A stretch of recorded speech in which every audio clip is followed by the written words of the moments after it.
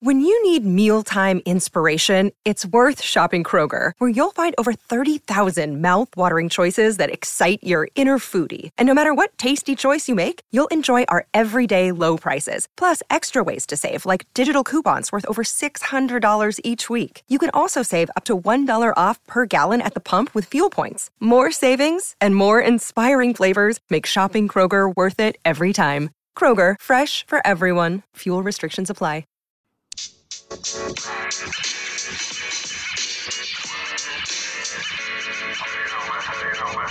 Welcome back to the Legends Lounge. I'm True Withers, and with me in the lounge today, we have former Vincennes Trailblazer and UNLV running Rebel.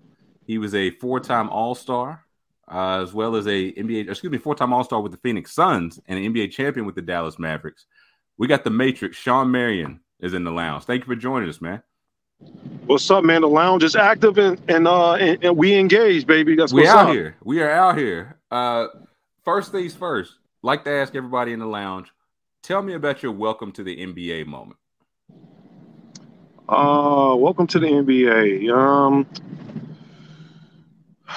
You know what? I probably welcome to the NBA moment was I think it was my first or second scrimmage with my veterans. Okay. I dislocated my finger.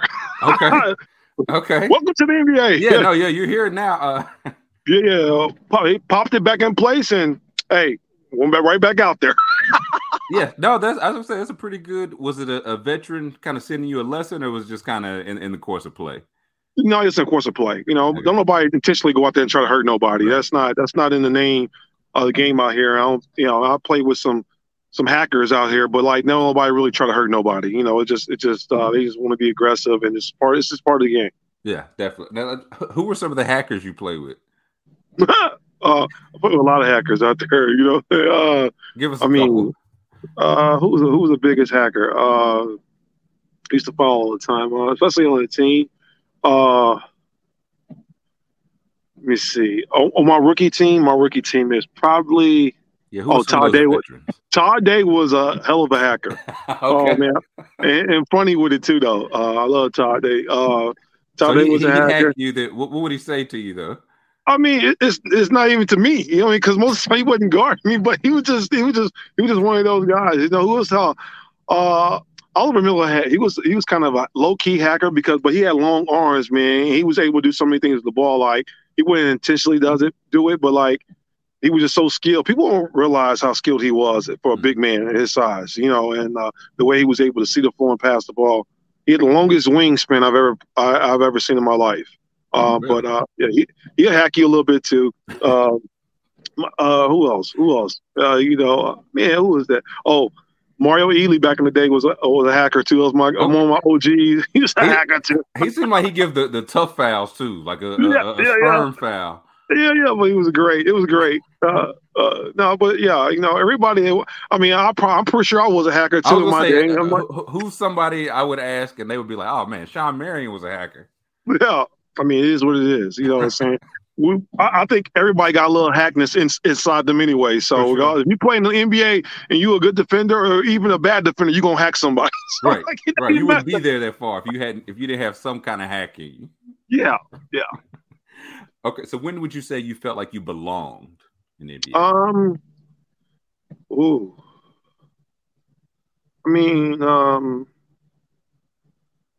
My rookie season. I mean, it was stretching during my rookie season that, you know, they was like holy crap, you know, practicing with Backcourt 2000 at the time was Penny Hardaway and Jason Kidd, you know, to my OGs like that. But we had Cliff Robinson on the team and stuff. And like that training camp, man, you know, when you go through the actual training camp and you're out there competing and then right there, they wouldn't know solidify who's going to start, wasn't going to start. I was on a team with all veterans. I was the only rookie on the team. So understand that it was a couple second year players. It was one or two second year players on the team, but like it was still everybody wasn't. I was the only rookie that season. So for me to go out there and hold my own and eventually come out of training camp and be starting was something serious though, you know. Right. I ended up winning. I ended up beating Cliff out the starting small forward spot that year. You know what I'm saying? So like, and you know, Cliff was still in his bag that year. Cliff was coming off the bench. I think he came off the bench, got 50 in the game. He would let it fly. Uncle Cliff. What? Oh no, that's one thing he gonna do. He gonna shoot that thing. But like no, like he was. I mean, like we challenged each other. He made me better. You know what I'm saying? And we had Tom Goulart too. Man, we had some hell of players on my team. And as I look back down through that roster, though, it was really deep, man. It was truly special. It was a great time. Yeah, because like you mentioned, not only were you a rookie, on a team of mostly vets, you were a rookie going on to a playoff team, but you were also a top 10 pick, which is rare, right? Like normally you go to a top 10 pick, you're going to a team that's worse. So what was that like for you to really step in and, like you said, no, hey, I got to hit the ground running. We're trying to make the playoffs. Oh, dude, it was special, man. Because when you think about that concept, you're right. Most top 10 picks or most lottery picks going to a losing team. Mm-hmm. You know what I'm saying? For me to come in and go to a playoff team, and then possible, every team has aspirations to win a title. You know what I'm saying? Was it realistically every year? A lot of teams, it ain't realistic for a lot of teams. Right. But you just never know. You get it going at the right time, and you get that stride and get that pace going. Anything can happen is possible. You just got to get in there and make some things happen. But for me to do that, though, it was a testament to myself, but it's also a testament to, just the craft itself. I think we all have aspirations to get to a certain level, but can you when you exceed those and you keep growing is a testament to yourself and how strong minded you are and determined how you are to succeed. And I was hungry, man. I was truly hungry when I got drafted and I got around those guys, but like I literally learned how to be those guys. I was already an NBA player, but they taught me how to be a pro with all the veterans I had on my team that year. Mm-hmm. I learned how to be a pro with those guys, those vets. They really showed me and took me up under their wing. And I actually asked, and I was very engaged with going to all my teammates' houses to learn their families and to learn how to be a pro.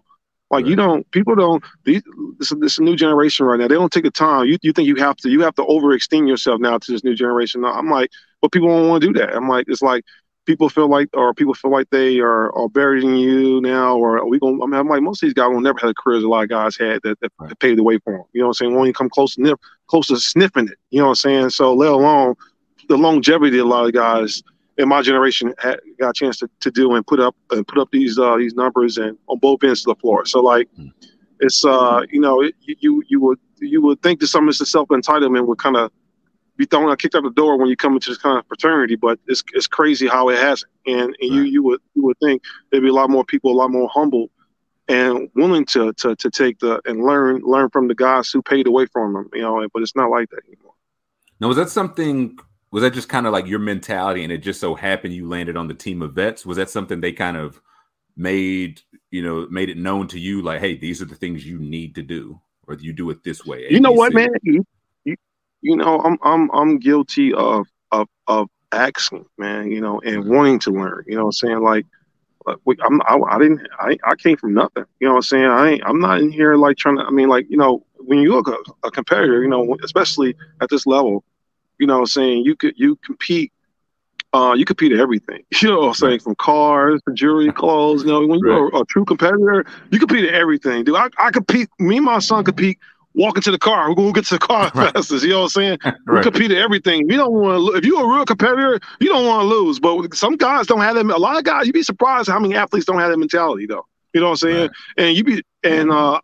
I believe in winning, dude. When I step on that floor, I want to win. I don't care at all costs. You know what I'm saying? Whether it be me scoring 20 or scoring 2 points and, you know what I'm saying, having to lock somebody up. I want to win. I'm happy with the win. But if I can do both, I can do it all. I can do it all. Whatever it is you want me to do, I want to win. But, man, it's just a mindset you got to have, man. I think in order for you to really have longevity and sustainability in this league, man, you got to want to win. You know what I'm saying? You don't. I got to take that back. You don't have to, but it actually makes it that much better if you are, though. Right. Do you think that's something that can be developed or something? Like, does a guy just kind of have it in him? Like, I guess maybe as a competitor, do you think it's something that can be developed? You know what, man? One of the things I'm starting to watch, and if you look at the league right now, you look at college, you look at high school, look at the levels of basketball. Like, you got we always put projections on talent level. So we see talent at high school level. We think, okay, we got a chance he got the ability and skill set. He possibly can really have a great go to college and possibly go to the pros. We already put this expectation on these kids already early. You know what I'm saying? Right. Oh, we think he's gonna be a pro, even if it doesn't pan out. But with that being said, though, you still got to go out and do it. You know what I'm saying? Right. Part of it. You know what I'm saying? Sometimes some roads are easier for others than some others. You know, some of us got to go get it out the mud. You know, I had to go get it out the mud. You know what I'm saying? Even though I was a star on my teams and stuff, I still had to go get out the mud though. It wasn't like I was thinking it's going to be given to me. I took it. You know what I'm saying? And but I mean, when you look at how that is though, like you gotta want it. You see the talent level in these guys already, but you can see how if they lazy in college or lazy player in high school, it translates over to the next level. It's probably not something you're going to grow out of. Yeah, they do. Look at you. See, we've all watched the game. We see like, oh, you know what? He's very talented, but he's lazy. Right. A lot of times people don't never want to say the truth though. They're gonna be like, oh, he just had a bad night. We make up excuses. We find ways to make up excuses for players. And I'm like, dude, like he ain't getting back on defense. Why don't you just say it? Why don't you say he just let this man do whatever he want to do? Yeah, he got 25 points, but this man got 25 as well. Right. Okay, what? What difference does it make? You know what I'm saying? It's a wash. But yeah, you know when you see it, and you can see it in a lot of guys who got that dog in them. They got the mentality. Even so much, you know what I'm saying, it's not even so much all the time about making somebody else better, but making themselves just compete harder. You know what I'm saying? Right. Well, you can see guys who are hungry out there. You see it. And sometimes it can carry over to other guys, but it starts with that initial person and everybody else feed off that energy.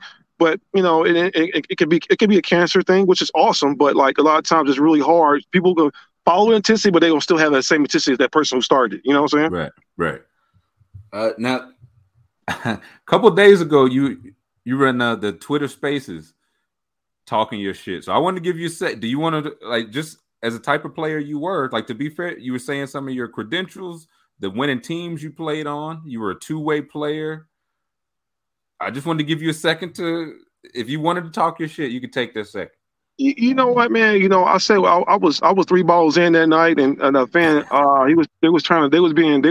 some fans are being really disrespectful because in fact, what led up to that? What? So it was actually a segment though. If you didn't get a chance to look at the interview, was actually, it was actually a great engagement with the fans. It was actually funny. You know what I'm saying? I was talking shit. I was heated, but I wasn't heated though. You know what I'm saying? Right. And we was laughing, talking shit immediately afterwards. If you hear it, you can tell you're not mad, right? No. But so like it was so much leading up to that. I was talking about certain situations, and then that was something to piggyback off of while I was talking about the narratives that was created and how we intend to become a part of our thought process immediately, regardless if we like it or not.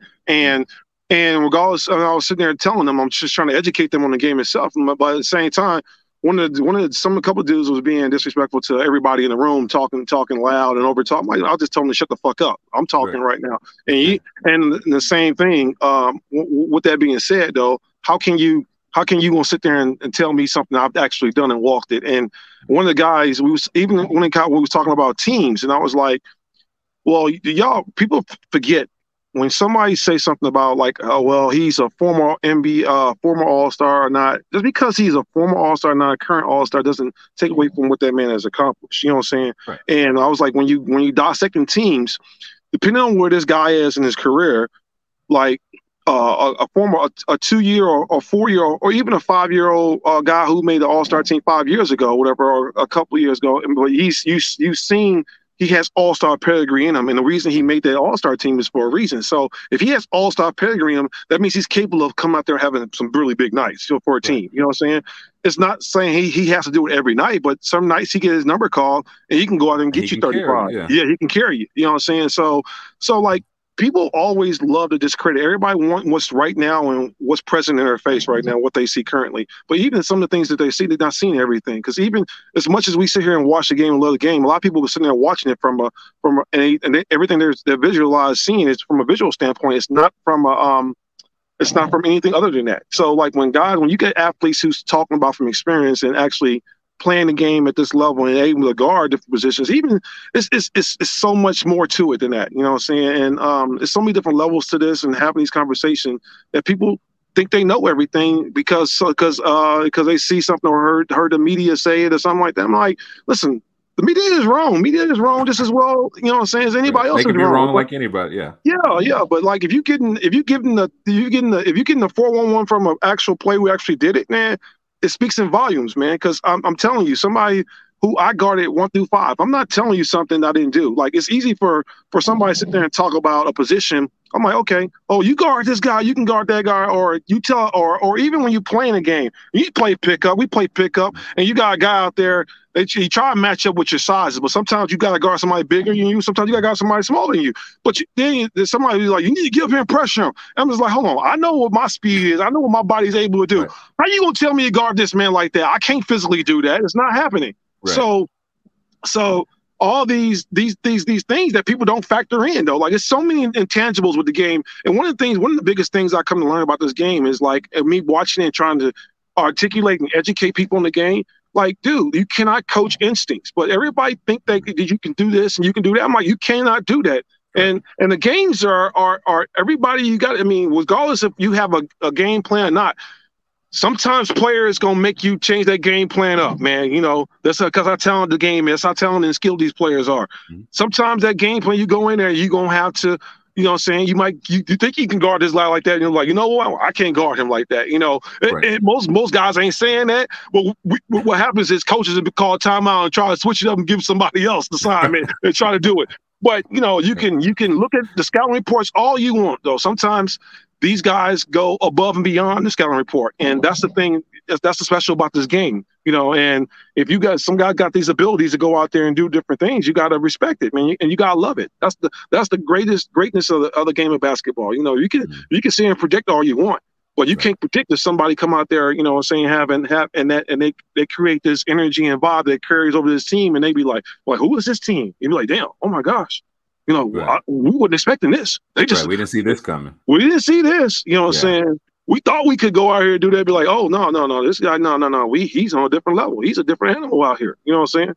Right. And correct me if I'm wrong. I think something else to what you were saying the other night is like the game. It doesn't have to look a certain way.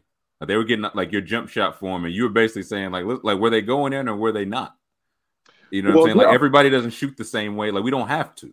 So yeah, but that part he was talking about, I was like, you know, and it goes back to the narratives that's created about any player. You know, if somebody put a stigma out there, regardless of what it is about a player, that's the first thing that people are always gonna say. You know what I'm saying?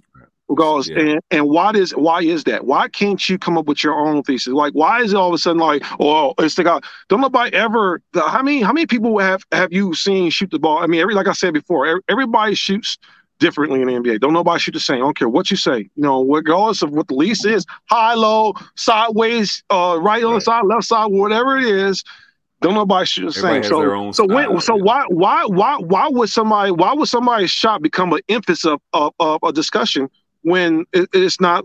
It's going in. You know what I'm saying? You don't see you got some of the best shooters of all time history. They go through shooting slumps. You don't see nobody talking about you don't see the person they talking about, well, it's like your shot, you know what I'm saying? You got a unique shot and it's not going in now. So like what else is doing that? What else are you doing? You know what I'm saying? It's almost like you ain't never seen nobody really focus that much on somebody's shot ever in NBA history. You know what I'm saying? So why is it that you wanna focus that with me though? Why is that? You know what I'm saying?